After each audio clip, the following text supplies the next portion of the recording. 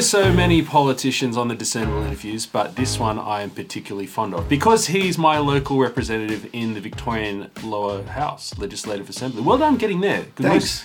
We don't have many in there. We've got 20? 21. Out of 100? 88. Out of 88, yeah. Plus include another 6 nats. Must feel a bit lonely in there. It can do. It's very hard to see after an election your friends that you've worked with over 4 years or longer not there anymore. This is Ryan Smith. Ryan Smith is the member for, is it called Warrandyte? Yeah. Member for Warrandyte, really nice place in the northeast of Melbourne.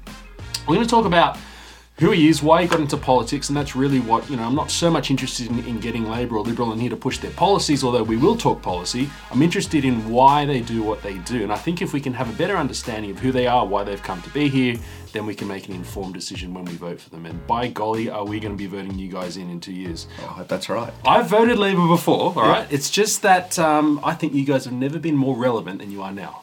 Well, I think that's true. I think there's a lot of reason for people to be looking at the alternatives. I mean, we've had a situation over the last 6 months where I think no Premier has been so front and centre to the public before. They laud it as a great thing that he stood up for 120 odd days in successive interviews.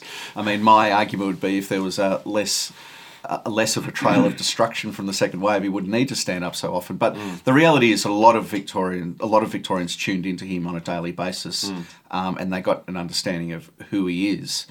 And for better or worse, that they saw him a lot more, I guess, than they saw the opposition. But with the ramifications of the second wave being 801 deaths, many thousands being infected, jobs lost, mental health issues rising, all these different things, I think Victorians need to have an alternative because there is no bigger failure of public policy in Victoria's history than this one. And if we don't, as a Liberal Party or as an opposition, offer an alternative, well, people are going to be stuck with him. So we do have to offer a credible alternative. We can't just be a carping alternative that criticises all the time and keeps pointing out the failures. I mean, this is a time where, there's going to be some significant economic and damage and indeed damage to people's mental health that's not going to present for months and months to come. Right, yeah. People need to be able to see what the alternative has planned for that, to deal with that. You know what, though? You say you don't just want to be someone who slams them, but, we do need that from an opposition in a Westminster-style government. But more than that, this is a unique government we have here, Dan Andrews. I mean, code inquiry yesterday, nobody's at fault, right? Now, if you don't do it, he'll get away with it. Yeah, that's right. You have to get in there and point it out. And there's no question we do, although you get responses from your electorate that range from, why aren't you just shutting up and working with the government, to why aren't you going a lot harder? So there's everything on both ends of the scale and everything in between. But you've got to point out poor performance. You've got to point out where mistakes were made. You can't have people just accepting that there was no alternative to what happened. I mean, Andrews keeps talking about the fact that there was no playbook to run with. The reality is there was a playbook. Oh, okay. It was talked about in National Cabinet, particularly around hotel quarantine, and every other state and territory went by that playbook. Which except playbook for are you us. talking about? Well, I use the word playbook in the way that Andrews is using it, but it's about all the state and territory heads agreeing on a particular way. And they did it, Yeah. And except for Victoria. And right. The proof is in the pudding. Every other state's done pretty well when it comes down to hotel quarantine. Yeah. Obviously, New South Wales has got some issues, and we'll judge the Premier up there on how she deals with this most recent outbreak. And if she gets it contained pretty quickly, then that will show that her systems are gold standard, as has been said. But, we deviated from the National Cabinet decision, and this is the situation we find ourselves in. Didn't work out well. So New South Wales and Victoria have a similar population size, 6 million roughly. For every million people in New South Wales, 7 died of COVID total. Here, it's 128. Well, someone should be accountable for that, shouldn't it? It's nobody. I can't believe what's come out yesterday. So if no one's... What's going to happen moving forward? You guys are going to put the heat on... the public, I don't know, what are you feeling from the electorate? You said half are saying work with the government, half are saying slam the government. Well, I'd say there's a portion that say one side, a portion the other, and there's a portion in the middle. I think it's interesting. I mean, politics is interesting because people's focuses are different to every person that you speak to. You can talk to one about the hotel quarantine failures, but they'll be upset about the massive debt that's being racked up. And you talk to massive debt to this person, and they'll be upset that you're not working cohesively with the government. And so you've got to have a different focus for different people, and different demographics have different views on things. Yeah. So I think what we need to do going forward is help people understand what actually happened, but also you've got to present an agenda for the future as well. Why are you the alternative? Why? For all Andrew's failings, maybe, if he's the only one with an agenda, then that's the one people are going to go for. So you've got to go into next year acknowledging the problems, the economic problems. And with economic problems, a lot of people, particularly our Labor opponents, slam us for talking about the economy all the time. They say, you're putting jobs and money ahead of lives. Well, that's not true. I mean, if you talk to any mental health expert, they'll say that the best way to combat mental health and depression and issues like that is work or school or training. So if the economy's going, if people are working, it stands to reason. If you're unemployed and worried about your own family's future, you're going to start getting, you're going to get down at a minimum, or you're going to suffer from depression at the other end of the scale. So we want to make sure that we have an agenda that starts boosting the economy again, because the budget that was handed down last month, which put in $155 billion worth of debt, which did not address those who have been out of work. They talked about the government's big build, which the workers on those big builds really haven't skipped a beat in the last 6 months. They've still been getting paid. They've still got, that's not new jobs. That's just existing jobs. Public sector's still been working from home. In fact, they got a pay rise, I think, in June, July. So 3% or something. They're okay. It's all those people, the sole traders and the private businesses, and there's so many of them. If you walk around the city, you'll see for lease signs on a lot of shops. Not a lot of disposable income going around, and only probably a third of the foot traffic that you would normally see in the city. So we need to go, as the opposition, go into the next election and the next couple of years sort of telling people how we're going to support them going forward. Right, so when you go in, when you do this messaging, so I mean, Gideon Rosner from the IPA, right? So he's been on here a number of times, and he makes a good point that the left are good at telling stories. And we get on there, I say we, I shouldn't do that all the time. Shouldn't, because you're a swinging voter. But the more rational side, shall we say, we talk about, hey, the facts don't bear that out. Like, the left will say capitalism is an evil, it's a cancer on the world, and yet the data, Steven Pinker argument, says that no, it is the greatest advancement of human aggregate welfare that we have ever seen. Free markets are great for human welfare. So the facts are on our side. However, we don't convince the public of the reality of it, because when they're saying, you want to kill people, you want to put jobs before lives, we come back and say, the statistics bear out that actually blah, blah, blah, blah. We've had this conversation a lot internally, and I think we've done well in recent times in at least understanding that we have to put a human face to our stories. And in fact, just the last few question times in Parliament, we've been talking about people who are on surgical waiting lists that are extended on and on and on. And we're starting to talk about individuals and the impact of a poorly resourced health department, a poorly staffed health department, and what that's doing to people who are in pain for months, if not years. And they're the kind of stories I think we need to talk about more frequently going forward, as being the champion of the individual. Because over time, this government's become very arrogant in terms of it's sort of Daniel Andrews' agenda or nothing, and if you're in the way, you'll get steamrolled. And I think I would like to see a situation where over the next 2 years we start being the champion of the individual. When someone's got a grievance with the government, that next to them is a Liberal or opposition member who is there to help them navigate the bureaucracy, but more importantly, demonstrating to people that a government that talks a lot about fairness is not always fair.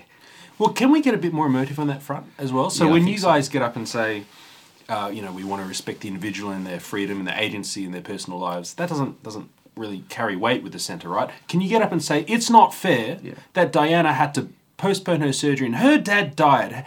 How dare you, Labor government, and use the same... There should be a lot more of that, most definitely. It's. I mean, people don't want to listen to politicians as a general rule. Yeah, I do. Yeah, well, that's great.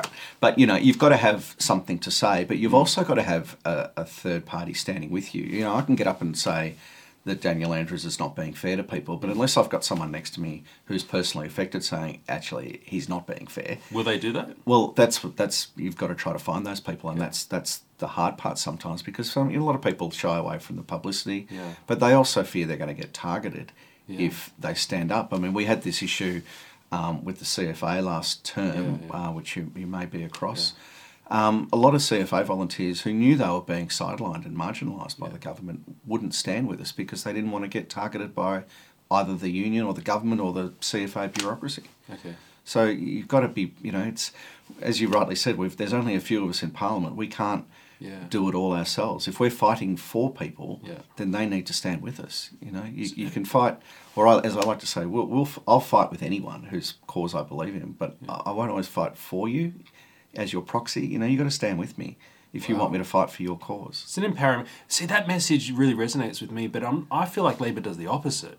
They say, we'll do it for you. Yeah. Just don't worry, we'll look after you. We'll look after you. Just hand us some more power. Well, I guess that's philosophically why we're different. We believe as a Liberal Party that people need to stand up and help themselves a little bit as well. So, tell me about why do you believe that? I guess this will lead us into why the heck are you doing this crazy job? Well, I guess it goes back, if I can go back to when I was quite young.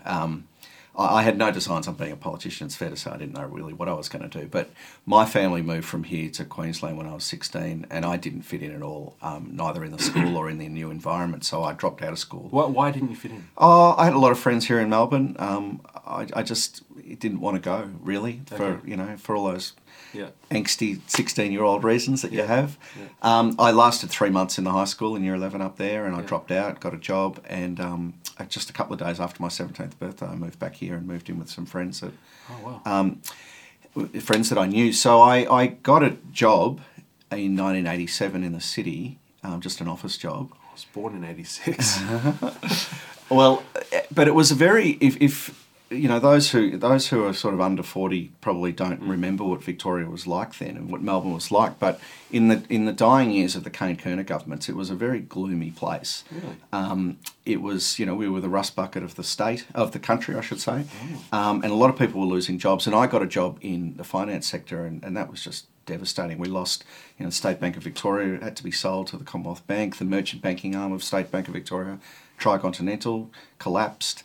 There was a whole collapse of the economy, which is why Kennett won so decisively in 1992. Right. But what I saw in those formative years was the outcomes of a very poor government who managed the economy very poorly, managed the budget very badly. Pre-Kennett. Yeah. But I just assumed as a young adult that was life. Right. And I'd only remembered John Cain, through my teenage years as being the Premier. So when Kennett came in, he literally transformed us overnight. We went from the laughingstock of the nation to a state where, we were the arts capital and the sporting capital, and there was a buzz and a vibrancy in Melbourne that was really, really exciting. So that's only jobs were coming back. That's only since 92? 92, yeah. Oh. So I saw what a poor government can do, and I saw what a really good government can do, and I saw the investment that was made here and the confidence boost. I mean, when you talk about investment, governments can make their own investment, but at the end of the day, it's private investment that keeps an economy rolling. And the confidence in Melbourne and Victoria more broadly was just boosted exponentially.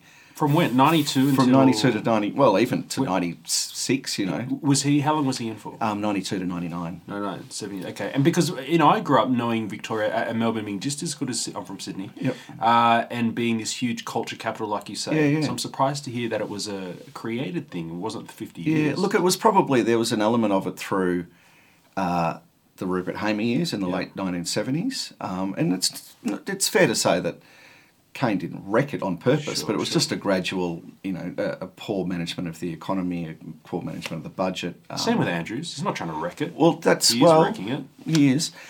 But what happened, the interesting thing that I found as I look back over those years, and I'll come to why this spurred me to get into politics, when Steve Bracks won in 1999 against what the public has perceived as a premier in Kennett, that had done really well for the state, but had become quite arrogant. Kennett became arrogant? That was a big view, yeah. And Bracks was just quite easygoing. But what I saw as a non-political observer was that the boom of those 7 years between 92 and 99 came to a pretty drastic halt. Oh. Now, Bracks didn't change too much. He just didn't do anything. And he was known at the time as the Mirror Man, because anytime anyone asked him about something, he said, I'll look into it. Oh. And that was a pretty constant refrain from him. So I found myself complaining about a bit of a do-nothing government for a couple of years. Yeah. And I gradually reached the conclusion that, well, if you're going to complain about it, do something about it. So this And now we're talking 2002. We're talking about 2003, yeah. And I warmed to the Liberal Party for not just the reason that Kennett had been such an impressionable figure on my life, but I had brought myself up. I'd never taken a public dollar. You know, I dropped out of school, but I had entered into work at 17. I paid all my bills. You know, I'd made my own way. So by 2003, I'd been working for about 15 years. I was a foreign currency trader, and I had done quite well. And my opinion is that anyone can do well if they put their mind to it, if they don't, you know, look around for handouts, but actually take pride in however menial a job they do. I've found, to my, you know, benefit, that there's always been someone there who'll give me a helping hand in any career that I've ever tried or any job that I've ever been to. So I think the philosophy of the Liberal Party, that one of, you know, make your own way, and we'll be there to, as a government, as a Liberal government, there to support you, but we want to help you get higher than you are now, and if you can put your own effort into that, then we'll recognise that and support that. So the philosophy of the party really spurred me along to join the party, and I worked very closely with the current member for Warrandyte, my predecessor. So when he retired, he said, you should run, you have an aptitude for this. When was that? That was 2006. Okay, so 3 years. Okay, so we're still 14 years ago. Yes, so 3 years between when I joined the party and when I got elected. Oh, you got elected in 04? 06. 06? Yeah. Oh, I thought you were elected in 18. You were re-elected in 18. Yeah, re-elected. See, I've been fortunate enough to be re-elected 4 times now, so that's been good.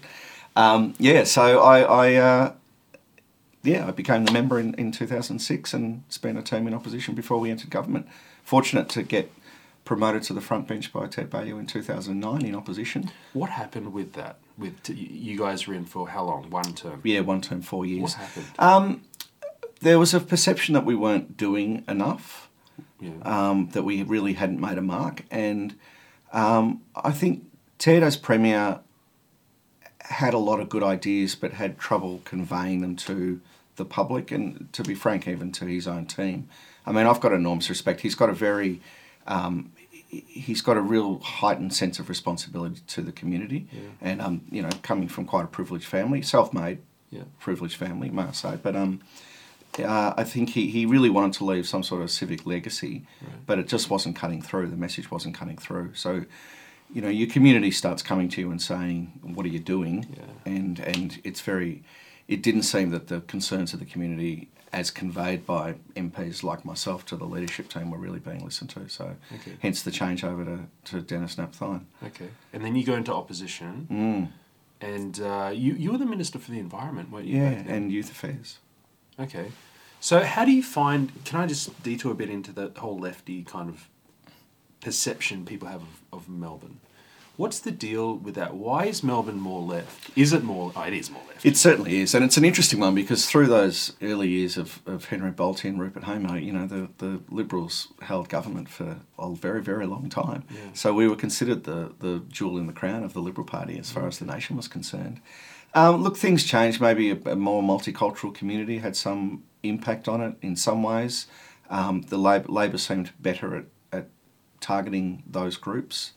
What about because I said, you know, the Minister for the Environment, is that a big thing down here, climate change? Yeah, huge. I mean, I took a very pragmatic approach to Yeah. the portfolio. You know, I with any portfolio, whether you're in government or a shadow portfolio, the best thing you can do is just get out and talk to the people who are affected by it, and they'll tell you the problems pretty quickly.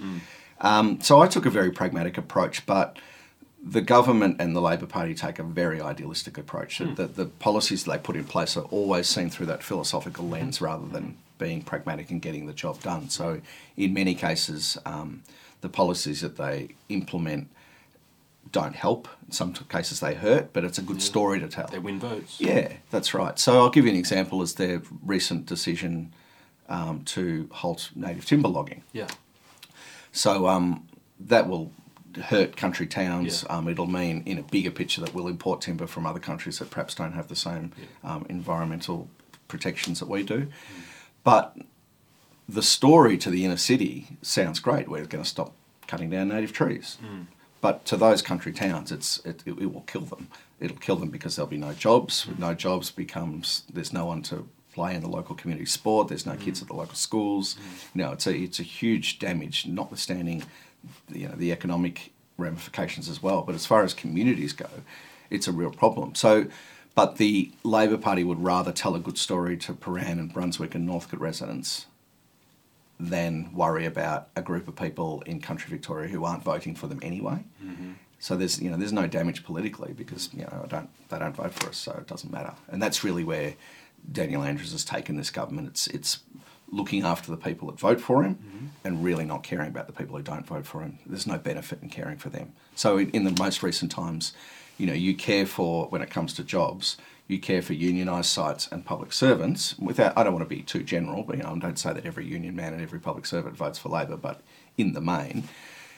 But you don't look after business owners and sole traders because they, as a cohort, don't vote for you. And he's talked about most recently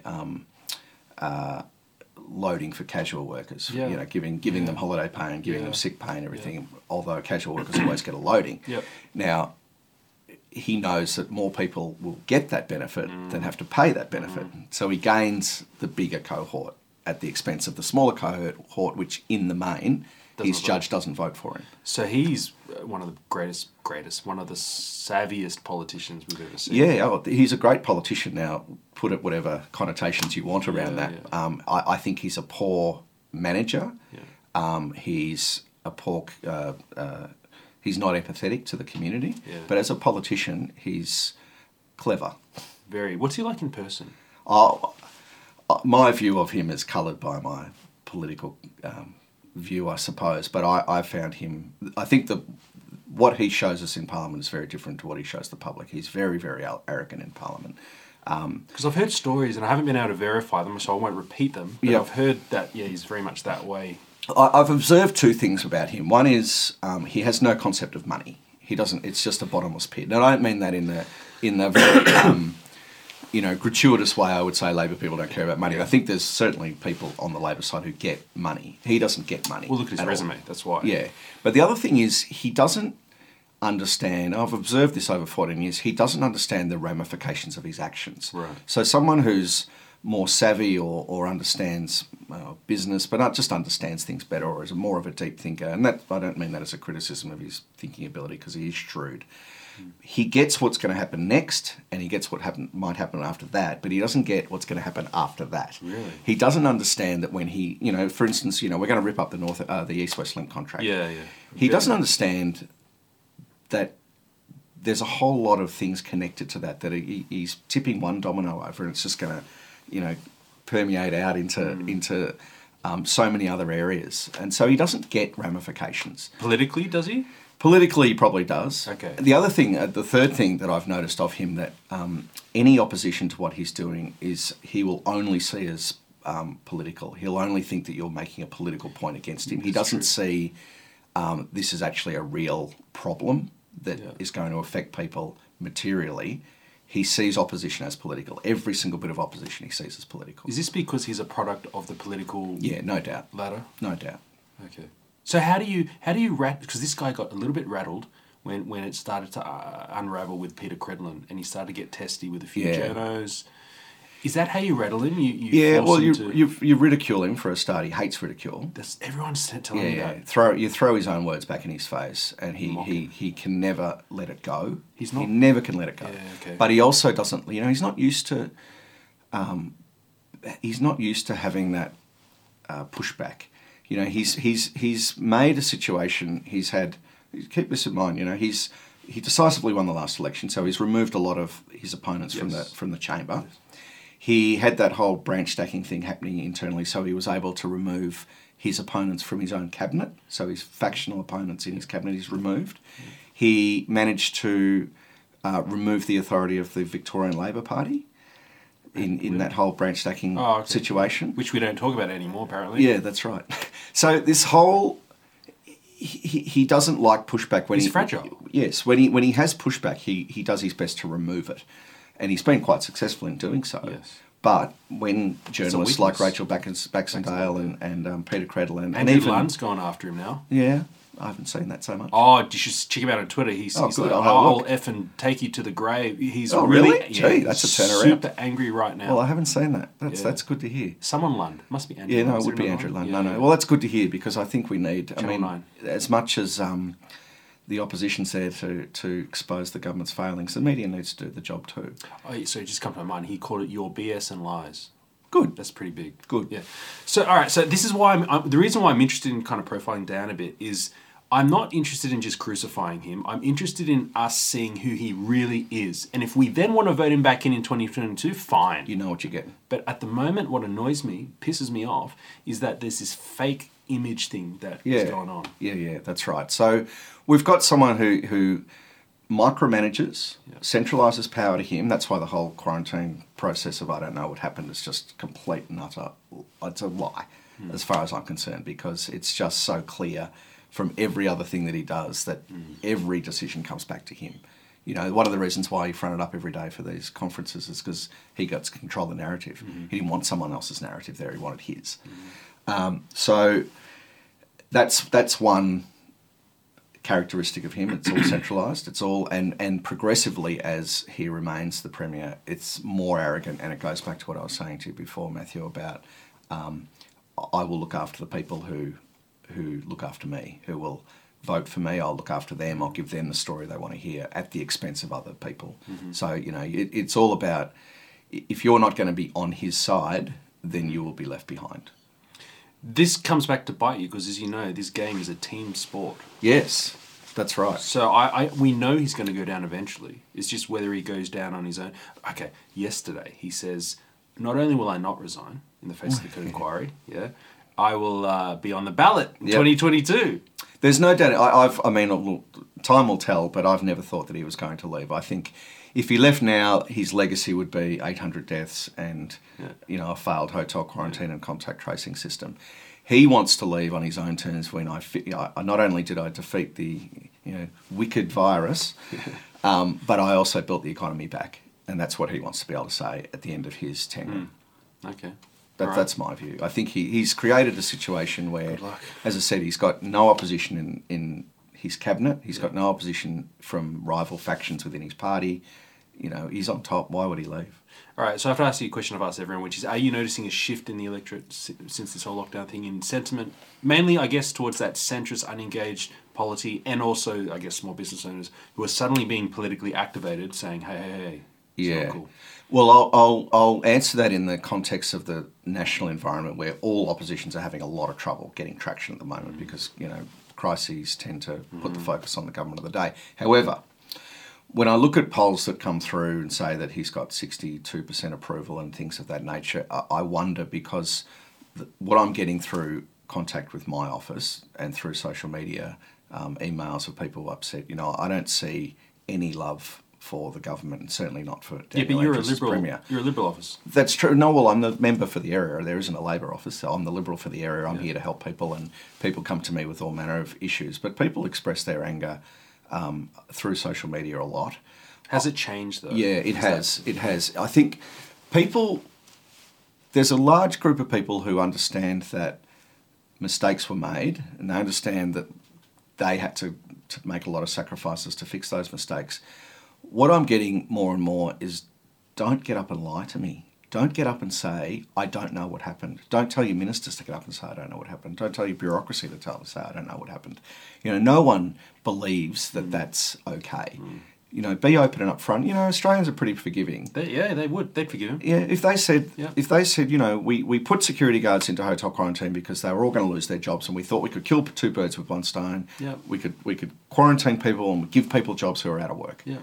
But it didn't work out, and now we need your help to fix it. Yeah. But this obfuscation and lying and telling people that you don't remember, it's just, no one likes that. And I think that's where the mood started to shift. And even though we're literally days away from Christmas, and that's, the report's only dropped yesterday, the most recent report, the pushback on it is pretty strong. If you read the papers today, they're full of articles from usually pretty fair and balanced journalists who are reporting it as just a travesty and a real abrogation of responsibility. Yeah. And people like Lund have turned. So that's good to see. And the thing is, the challenge from opposition is to maintain that rage for 2 years. I mean, 2 years is a long time. It is. And if you walk around, people are happy to be seeing their friends again. They're happy not to have to wear masks all the time. There's a sense of euphoria in the community. So they're kind of going, I don't really care about that. I just want to get back to life. They will care in March when lockdown 3 comes. And, well, not only if and when lockdown 3 comes, but JobKeeper's going to stop too. Don't you think he'll kick it down the road a bit? Because you know what's going to happen. He'll Morrison? start to want... And Frydenberg. Because if he does just cut it off, which is the plan, to slowly taper it out, everyone's going to be pointing fingers. Well, Andrews has been the first one, and I've heard him say that Scott Morrison needs to understand that Victorians are Australians too. I was about to swear. Yeah, it's really, my government's caused this problem. But not only do you have to fix it by being locked down, but you have to fix it by continuing to pay people who are being put out of work because of my actions. I mean, it's really, really Dan poor. Andrews. I love Dan. You stand with Dan? I stand with Dan. Okay. Again, why do you do this? Because you said you're doing it because you believe it's the right thing to do. You've been doing it for 16 years, I guess. But 14 years. But the thing I find strange about you is I get on your Facebook, and there you are standing at the roundabout up there in Warrandyte about this has got to be fixed because it's a fatality area, and other ones the power's out by United Energy or whoever it is, and you're calling the power company and helping people. And it's even more impressive to know that you were formerly a minister. So you're not new at this. You're not some little backbencher trying to make their way in the political system. You've been around for a while. Why are you fighting on these little battles that don't really matter? They matter to people's lives, but that's not going to win you a lot of votes. That's why it matters to people's lives. Every problem you get... Look, there's no doubt sometimes you get people with problems that you go... But it's a problem to them. And if you don't acknowledge that, then you're in the wrong game. But that's one vote you've just won. That's fine. I have always taken pride in any job I've ever had. And the base role of this job is to help people to the best that you can, whether you're in government or opposition. It's sometimes harder in opposition. Or sometimes when you're in government, you've got to, there's a whole lot of explaining to do about why stuff's not happening. But that's the base role, and if you don't accept that, there's a lot of politicians on all sides of politics who use it as a stepping stone to the front bench or a ministerial position or even greater ambitions than that. But, the last election that we had here in 2018, a lot of good members got voted out, and I'm sure in other elections gone by, good Labor members have been voted out. You've got to shore up your base as much as you possibly can. You really do, because if you want to keep, if you're not on the field, then you can't play, and you can't be on the field unless you're doing your job properly. And doing your job properly is, quite frankly, helping every individual person, making the community... It sounds like a really glib statement from a politician, but you do want to make your community a better place. And in a place like mine, Warrandyte's a great electorate. It really is. There's not a lot... in the whole scheme of things, there's areas in Victoria that are in a lot worse position than Warrandyte. There's some really good state schools. There's some... The traffic's not that bad, all things considered. And I'm talking relative to other areas, because there's no doubt people do think that there's different concerns. But by and large, we're largely safe. Largely our kids are being educated well. Largely the health system's pretty good. So, but when people come to you with little individual issues, you should be acting on it, because that's your role. Where else are they going to go? And the best that I've done in this job, people say, what's your great legacy that you've got? And there's money I've got for schools and new footy club down at Warrandyte and all that sort of stuff. But the best things that I can stand on, the things that still actually make me emotional at times, are families who have come to you with very, very personal issues of their disabled kid that needs help, or their daughter's on drugs and just needs some help. You don't go in the papers with those things, but you work through the bureaucracy, which is really daunting for people to tackle. And when you get some outcomes which I've got some examples of materially changed lives just in that family. And that's what really makes you say, this is why I'm doing this job. I used to get a Christmas card from one family every year for about 6 years that I'd helped. And I loved getting that card because it was... just to know what the family was doing from where they'd been was really, really good. That's just a great outcome. And that's why you do this job, because you get outcomes like that. But we need to publicise, sensitively, but those stories need to get out, because what you're doing, is that what you call retail politics? Yeah, I mean, retail ground. politics is on the ground stuff. On the ground stuff, yeah. That kind of stuff is very, very important to the electorate, but they're not really seeing that on the Lib side, unfortunately. Yeah, it's. I mean, you can't publicise the particulars of these things. I mean, what are you going to do? Go and blow your trumpet and say there's a family who I'm not going to tell you about. I mean, it's hard, but you know, there's a lot you can do publicly. There's a lot of ways to blow your own trumpet. But you've also got to do your job, which is doing those things behind closed doors, just getting outcomes and not making it political, but just beseeching government ministers to help you with this issue because it's so important. Because, you know, if we're not there to help families like that, what's the point? Okay, do you see movements more broadly in terms of, you know, I don't want to say left, right, but I guess that's the easiest way to say it, just cultural shifts in the community around Victoria and Melbourne?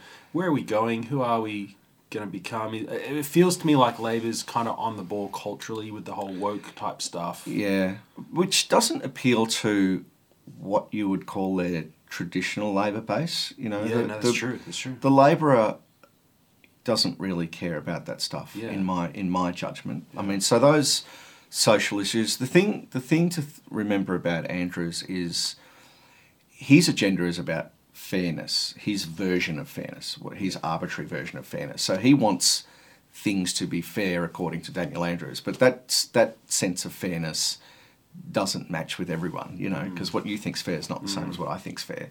You know, he thinks he's being fair to workers. Employers might say, well, you're being really unfair to me. So I think that'll start to grate on people because the more he's around and the more arrogant he gets, the more he tells you what's best for you.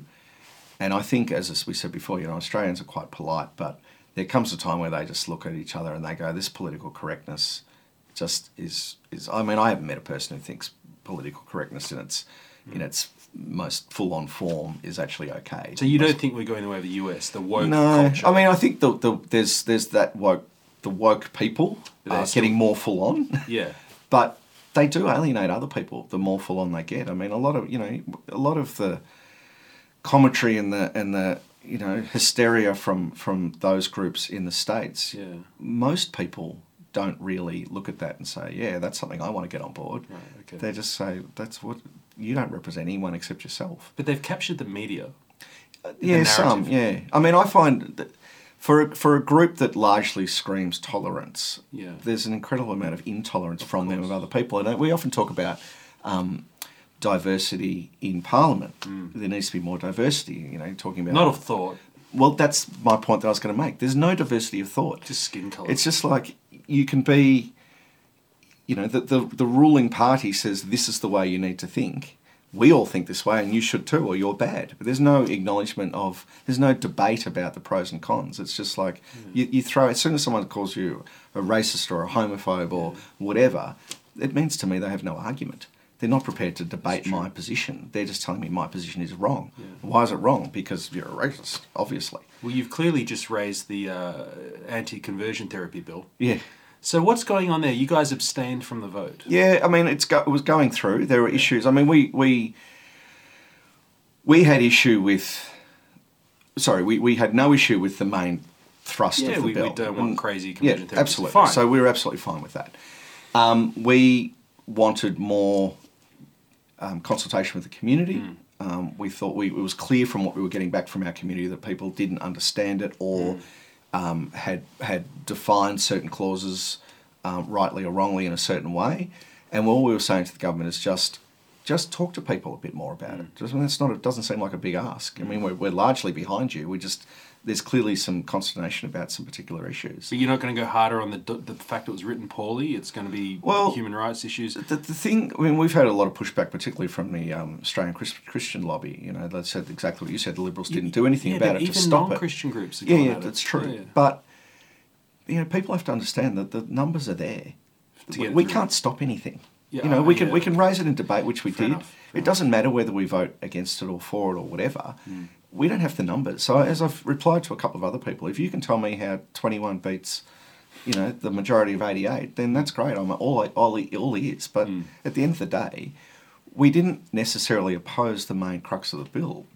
Do you see the problems, the other concerns that people talk about? Yeah. And that's why, but again, you know, they've got their three in the upper house, the three crossbenchers, you know, Fiona Patten, Andy Meddick and Samantha Ratnam, who will almost certainly vote with them. Right. We can't stop this. But our message to Christian groups and anyone else who has concerns, or any faith group, I guess, but, you know, they might say to me, or they have said to me, you know, why didn't you get in there and try to stop it? Well, we raised the points. We can't stop it on the votes. And you might not like the position we took, but let me tell you, as a faith group, your rights will be continuously attacked by this government. There's always another piece of legislation that pushes into rights, you know, 10 steps, and then they move back 2 because, you know, everyone's going nuts. But you'll never get that legislation with our government. If you vote in a Liberal or coalition government, those issues will just never be on the table. So, you know... You just won't put the bill to the floor. Well, those things, those pieces of legislation that impinge on faith groups' rights or their beliefs just isn't legislation that we would even consider as a government. Right. You know, we're happy. Freedom of religions is working fine. Don't touch it. It's not broken. Apparently they did it well in Queensland, where they did big fuss about it and they removed all the dodgy bits, and it's just really narrow now. You can't do forced conversion therapy, and that's it. Yeah, well, that's where we'd like to get to once we had some... and I guess my message to any group is you've got to lobby the crossbenchers. I mean, we're not keen. Again. Yeah. All right, state of emergency then, right? So I don't actually have a list. It's just as I'm talking to you, I'm thinking, I've got to ask you about these things. What are we going to do in March when he tries to extend it? Because you know that's coming. We all know that's coming. Again, the pushback seems to have to be on the crossbenchers. You know, we've only got the numbers we have. Right. Okay. And people, you know, the amount of emails that I got that purported that there was some secret clause in the Constitution that meant that the opposition could take control any day they wanted to. You know, elections have consequences. Yeah. The Victorian public gave this guy a massive majority. They put in a whole bunch of varied people into the upper house. I mean, I bet you, I'm sure follows this stuff, but you couldn't name all the parties represented in the upper house. Of course I bet not, you. No. Sustainability Australia, or Sustainable Australia, the Shooters and Fishers, the Reason Party, the Justice Party, Transport Matters. I mean, do you know what these people stand for, who they are, really. what their philosophy is, their links to government? I mean, you know, my message to people is you can give the ruling government a massive majority that means they can do whatever they want. That's your free will in a democracy. You can put in a bunch of people who hold the balance of power in the upper house, whose alignments you may not be aware of.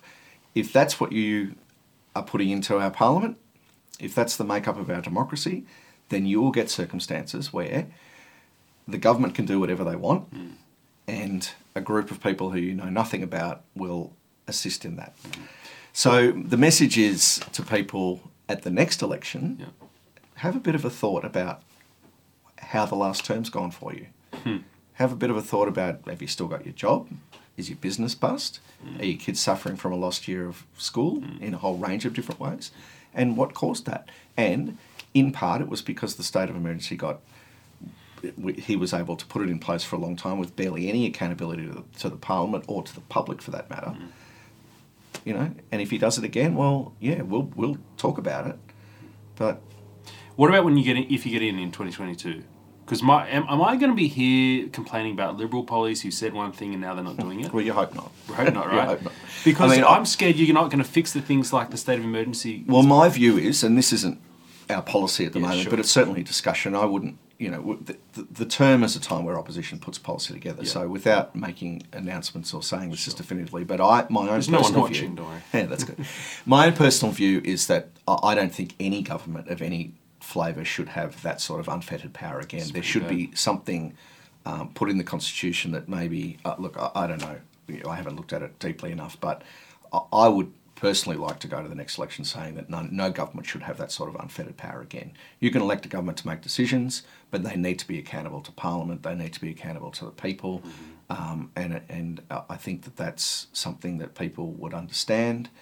No one, you know, to just have this arbitrary extension of the state of emergency powers, this arbitrary restrictions that are being put in place for health advice. I mean, has anyone ever seen this health advice? The upper house voted to have a lot of this health advice made public. That's part of the extension bill that passed. They're supposed to table it. Are we it. seeing anything? Well, I had David Limerick on yesterday here. He reckons that you are getting like 5 dot points.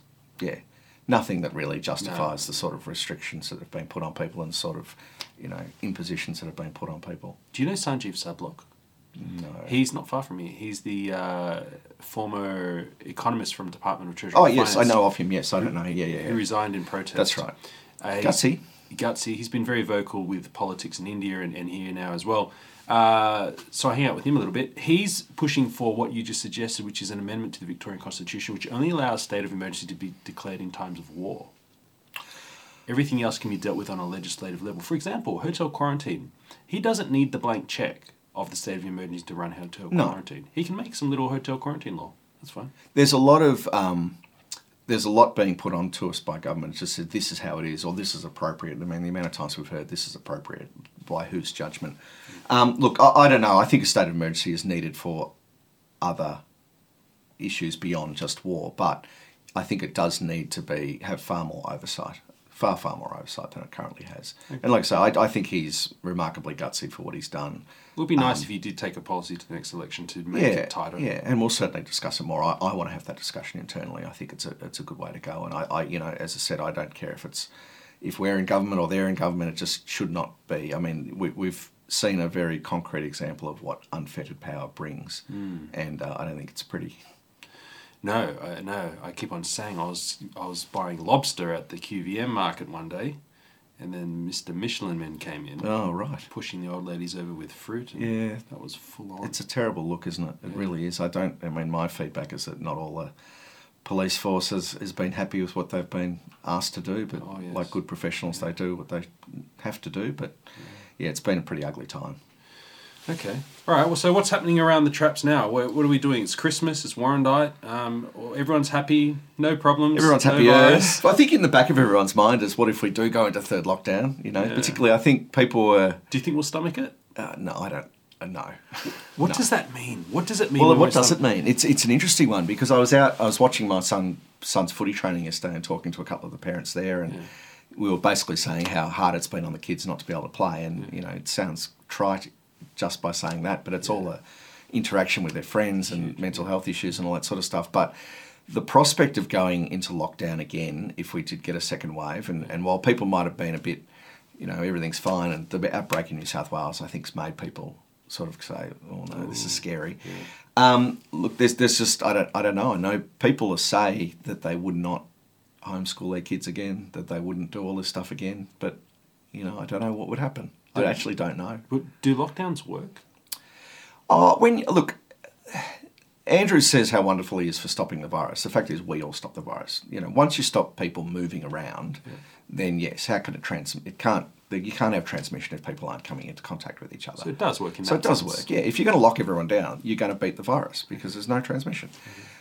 Stands to reason, but I just don't know how people would react. I mean, I think the frustration that was shown to me when people did get angry and say, why aren't you doing something? It was frustration. I don't think they actually thought that we could do anything because the opposition has only very limited power. But it was just frustration spilling over. Yes. Now, if the government came out tomorrow and said, look, we're all going back to stage 4 lockdowns, what would people actually do?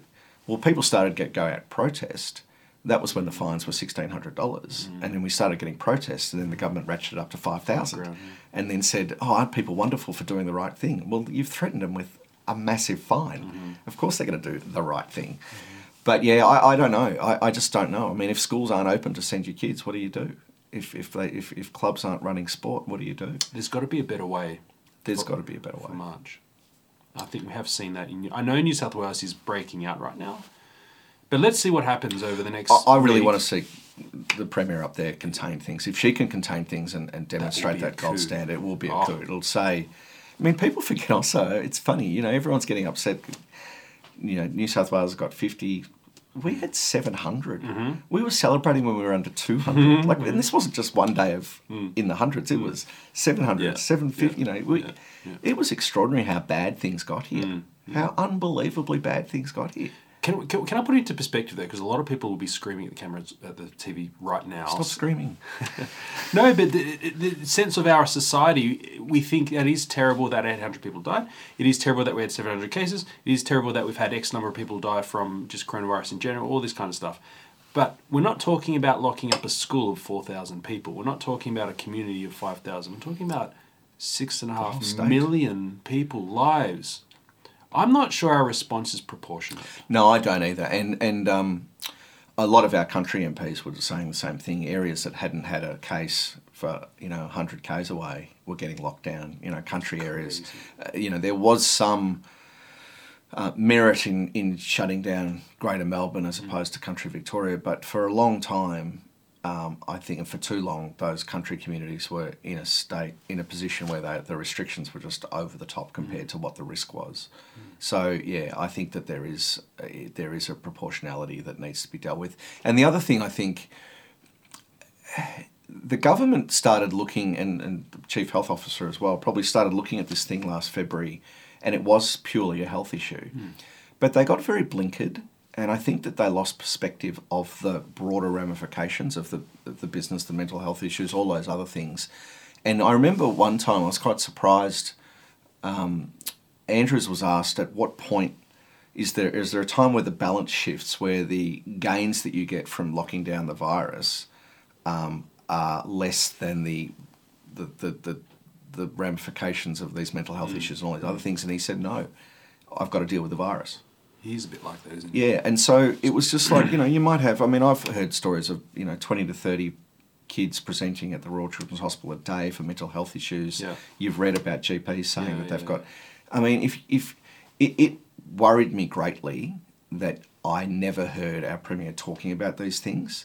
Yeah. I think there was only a few press conferences where mental health was mentioned, but not, that was and is and will continue to be a massive issue. Yeah.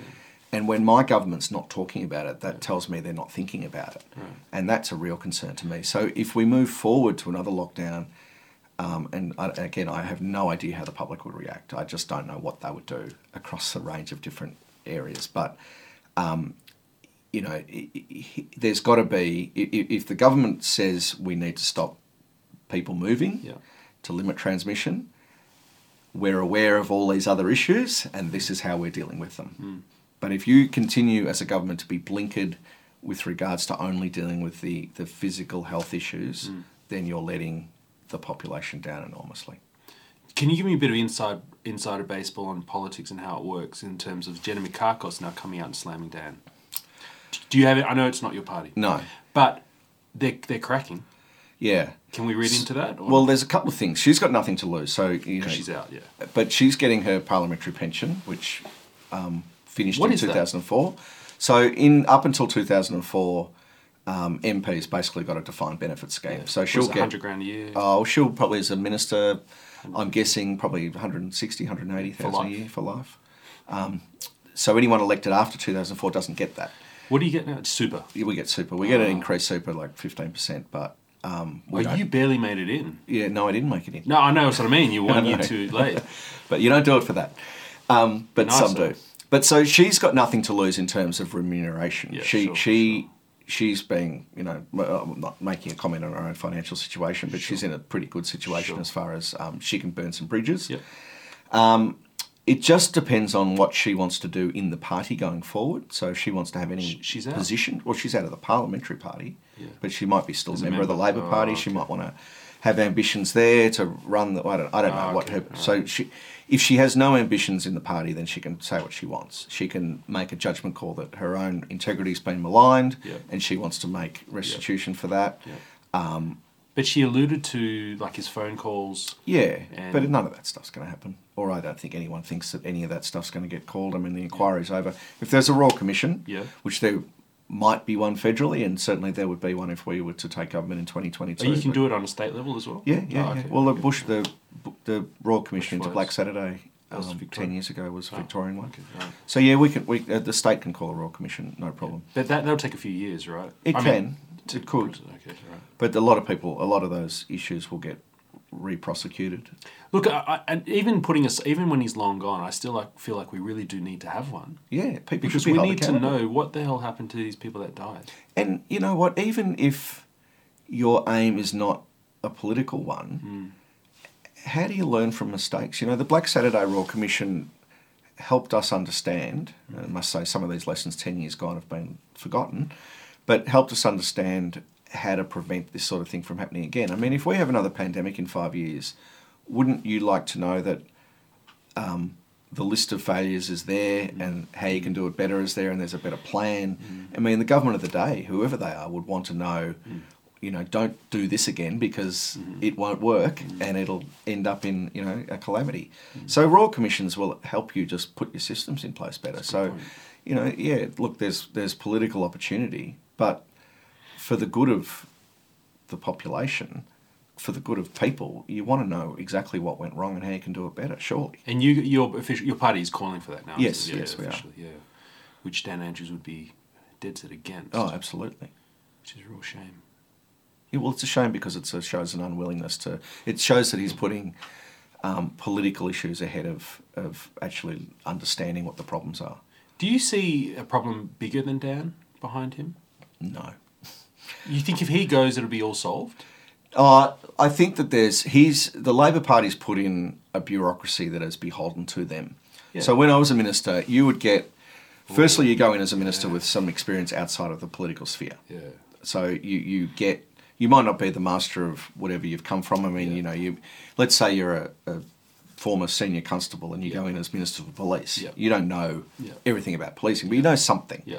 And the same comes from just, you know, something not so particular is if you've come from a commercial sector, you know kind of what questions to ask, even if you're not, you know, I didn't go in with any particularly environmental background when I went into that portfolio, but when you're running an organisation, be it the Environment Department or BHP or even a cafe, you know how to run things. What I used to get, there's some very good public servants and they present a range of options to you and you look at it and you ask questions. What you've got now, as far as I can see, is while there are a number of very good public servants still in the system, there's also a number who present a limited bunch of options because they haven't got the capacity to know or understand how to present a broader group of options. And you've got a minister with no background outside of the political sphere who kind of goes, okay. So there's not really many questions being asked. The options aren't being debated. There's nothing really being pushed back or forth. You know, most of the ministers that I see just want to keep the wheels turning. You know, they're not, you know, there's a couple that are probably pushing reform, but most of them aren't. Are the bureaucracy political? Or are they... My observation is that they are quite political. Your experience as well. So did they butt heads with you when you were their boss? No, well, I think some did, some didn't. I mean, I had all of my colleagues would say that they had a very good tight rein on their department. And I'm sure some of them did and some of them didn't. And I guess it'll be others to judge how I did it. But I kept mine very accountable. We met weekly at a very senior level and I had a number of expectations that I needed met. Or I needed explanation as to why they weren't. So I got along with my departments pretty well. So this is the fear I was talking about. You've got to have oversight of them. You've got to have oversight of them and you've got to have control of them. That works. Because the fear I've been hearing is that they're so radicalised and messed up now that even if Libs get back in, they're not going to be able to control the bureaucracy who would just outweigh your term. It would be hard. It would be you would need to have a number of changes, I think. There's some that have just proven themselves to be, you know, unable to be relied on. I mean, if you take the hearings that we've had on face value, you've got a whole bunch of senior people who, not that we believe all of this, who simply don't understand their lines of responsibility. They and the inquiry. So you've got a whole bunch of bureaucrats and statutory body leaders, such as Commissioner Crisp, who don't remember key things if you take them on their word, or do remember them and just refuse to take responsibility for them. So either of those two, in my opinion, would preclude you from having a senior position going forward, who don't know their lines of accountability, who don't understand what their own responsibilities are, who aren't following the clauses in the various acts that say they have to do certain things. So of those things, they're either not doing them, and they should be, or they are doing them but are refusing to take responsibility for doing them in order to protect their political masters, who will progressively throw them under a bus anyway. So it's out of fear that they're protecting their that's masters. My impression. I think it's out of fear, Okay, all right. So, but there's certainly no... I mean, has anyone seen a sense of public... Ombudsman. Yes, but has anyone in the hearings of anyone connected to hotel quarantine or contact tracing, has anyone seen any accountability from a bureaucrat?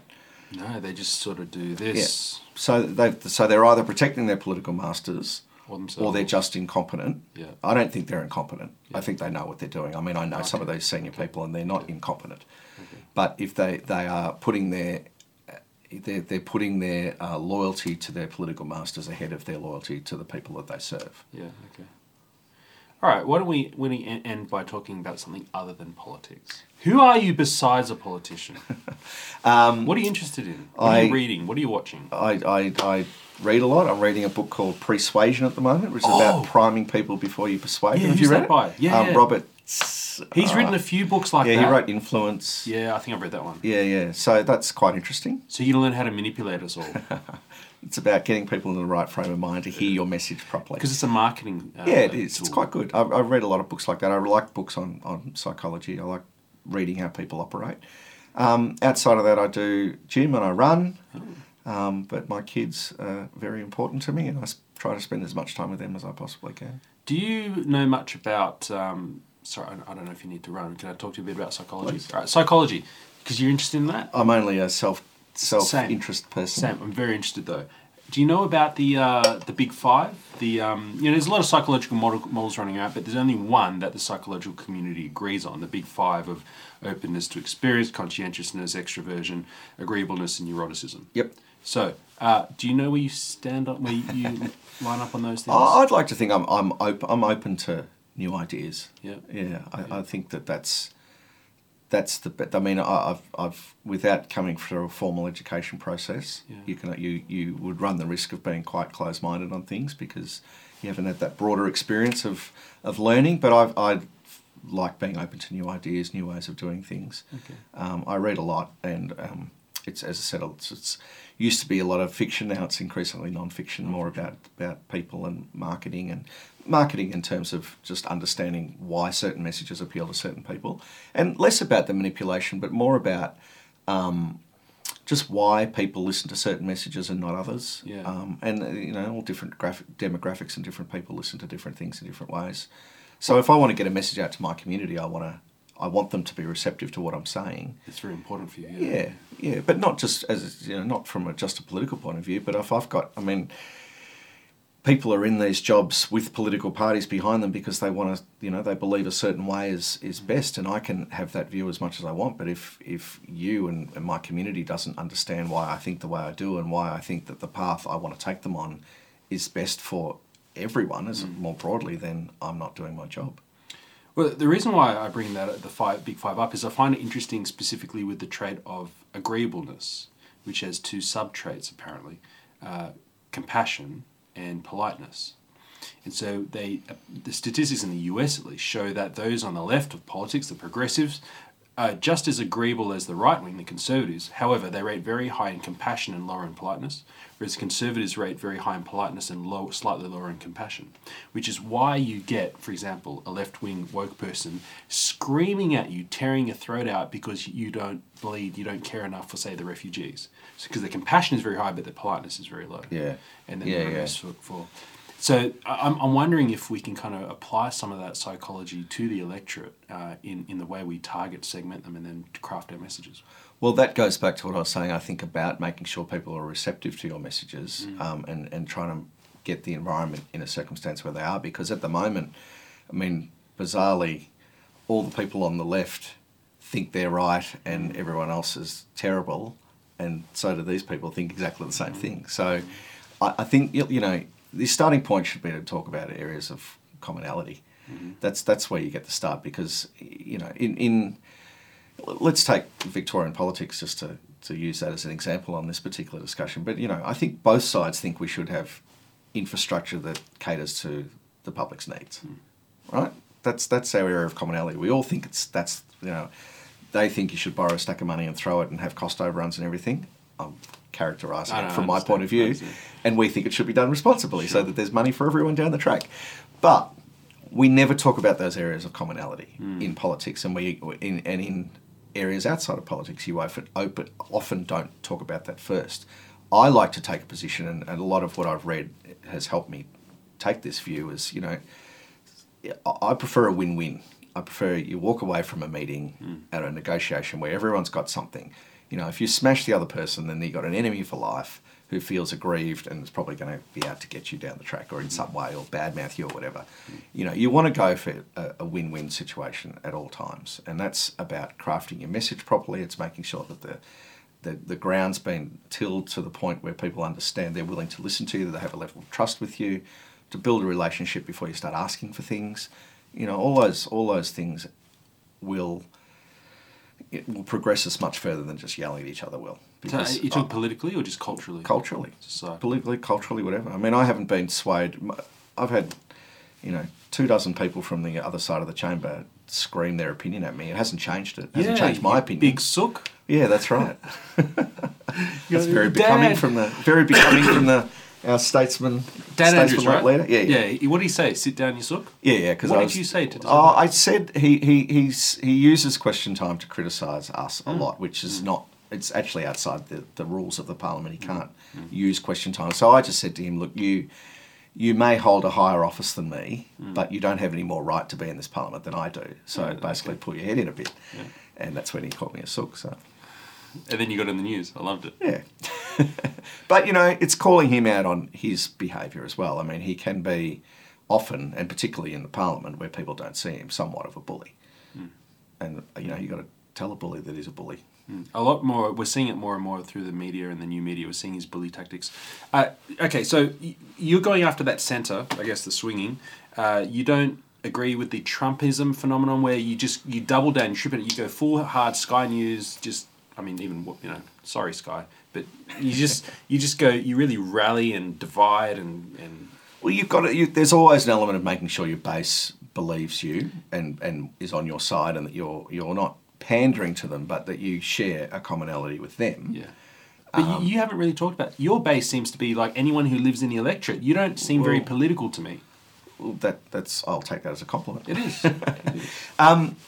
But, I do have core Liberal values too. I will talk about, in helping my electorate, it is about making things better. It is about helping people aspire to what they, to better than what they have. It is about, rallying together and getting things done. So I don't see operating in a way that's about individuals in my electorate as not being true to my party philosophy, which is to be there for people, to help each other out, but don't unnecessarily burden them. I mean, I'm not going to come and tell you what to do. If you don't need my help, that's great. If you're getting on your own way, nice. You should know that I'm there for your help if you need it, but I don't need to impose a regulation on you or stop you from doing something or tell you that your kids should go to that school and not that school. That's all your choice. I should be there to help you, but also to make you aware that I'm there for help. But there's also cultural warriors in the Liberal parties like federally, like Craig Kelly. You don't seem like a cultural warrior out to convince anyone of anything. I do believe that as the Liberal Party is labelled, we're a broad church. So we attract all sorts of different people, and Menzies set it up like that. He set it up for all the, not disaffected, but the disparate groups he brought together for one party to say, this is a party where if you want to be, hence the term Liberal, if you want to be progressive, if you want to have new ideas, if you want to bring debate into the party, this is the party for you. And I think that's, we've got, what they term small L green Liberals in my party room. I've got, full-on right-wingers in my party room too. But what I love about our party, and there's only been a very few occasions over my time where there's been a problem, very, very few. But in the main, if we're putting up bills for discussion or ideas for discussion, we've had very robust discussions in the party room. That's the place for it. That's the place where I can be swayed by, a freedom of speech argument, or I can be swayed by, don't bulldoze the trees down argument. There's a lot in my party room, and I think our party room is a bit different to the federal one, and I say that without being involved in the federal one, but we have people whose views are not set in our party room. They do move. They get ideas. They're prepared to listen to each other in the main. They're all quite open? Yeah, I find them to be. Okay. I found discussion to be quite robust, but generally contained in the party room too, which I think is a real positive, because you can't have a robust discussion if it's going to get leaked out. And in the main, we have these discussions, we arrive on a position that our party wants to take, and we take it. All right. Do you have any advice to young people who might want to get involved in politics, but they've said to me, both live and online, they feel like they might get wedged if they go into, say, Liberal Party, where you can only get into power if you're Liberal or Labor. But they feel like if they go independent, at least they'll be able to be honest. Because there must be some times where you've had to shut up and you have party discipline. Yes, and that goes back to what I was saying just a moment ago, is that there are the forums to put your case forward. I mean, at the end of the day, if I can't convince 51% of my party room of position, how am I going to convince the public? Yeah, That's your starting point. You've got to. If let's say, if you're, completely philosophically about a particular idea and your party doesn't back it, maybe you pick the wrong party for a start. Okay. Maybe. I mean, I say to people. Well, maybe.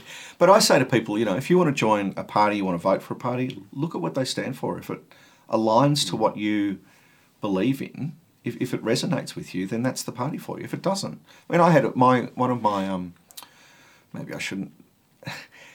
I had a Greens member who left the party, who was asked to leave the party because he basically said, if you guys aren't going to talk about economic solutions that are realistic, I mean, I'm with you on all this other stuff, yeah. But if we're going to be credible, then you've got to start talking about this. Now, his story is that they just said, you're not for us. Okay. And he agreed at that point. And that's a good thing to do. Yeah. Yeah. So my advice to anyone who wanted to a young person who wanted to join is look at each of the parties, work out which ones are actually yours. Yeah. Look past rhetoric and look at actually what's been done, what the arguments are, and then I don't think there's not a lot of success for metropolitan independence. Yes. Country might have a better idea, it's a different sort of environment out there. But I think you can find a party that resonates with you if you're interested, if a young person is interested. But I would also say a big part of why I like the Liberal Party is because I can put my view forward. So would you ever be wedged in the same way the Labor members, or I've contacted around this area, have been wedged? Because I've gone to them and I've spoken with them, and I can see it in their not every single Labor Party member in Melbourne agrees that the 5K road, this crazy. There's some of them that are itching to explode, but they just because their communities are going nuts at them. Yes, and I feel sorry for them because I'm hammering them, saying, "Come on, this is ridiculous," and they're saying, "We need to keep Victorians safe," and you just see the poor guy running the line. They're fully wedged. It is hard, and I guess when you play on a team, you've got to be a team player, I suppose. When the party decides a certain way, then you've got to back it. Or resign. And that's an option too. I mean, if you're on the front bench and you don't agree fundamentally with what your party's doing, then go to the back bench. Yeah, okay. Did we miss it? That's it. That's all I got. That's all you got? I'm pleased to have you. No, it's great. I've really enjoyed chatting. Thank you, Ryan. Thank you for coming in, but also, more importantly, thank you for being a member in our electorate that gives me a bit of faith in politicians. Great. I'm pleased. That's a job done. It's not just Labor as well. I've met some of the Liberal guys who are a bit like, you're just here to be a polly, aren't you? But you're not. I appreciate it. So I was going to say vote for this guy, but people vote for you like you wouldn't believe. You've been here for 16 years. Well, you're fine. I hope so. Yes, and never take anything for granted, that's for sure. Any predictions for 2021? 2021. I think it'll be tough economically. I think people are going to experience unemployment, and there's got to be. We're going to have to be there to help a lot of people. I think from a community point of view, and I don't like it when politicians use the word community too much, but this is a real time. I hope the last year has made us not take a lot of things for granted, our time with our families and stuff. And again, that's not a glib statement, but whatever you've gained from understanding that you have friends and family that you weren't able to see and you end up wanting to, those people are going to need our support next year. And, don't go back to a busy life, but keep an eye on your friends and family and make sure that if there are people with employment issues or mental health issues, that you rally around them and don't ignore them, because I think it's going to be a tough year going forward. Beautiful. Thank you, Ryan. There you have it. Just like Ryan is saying, I'm so excited that he ended that way.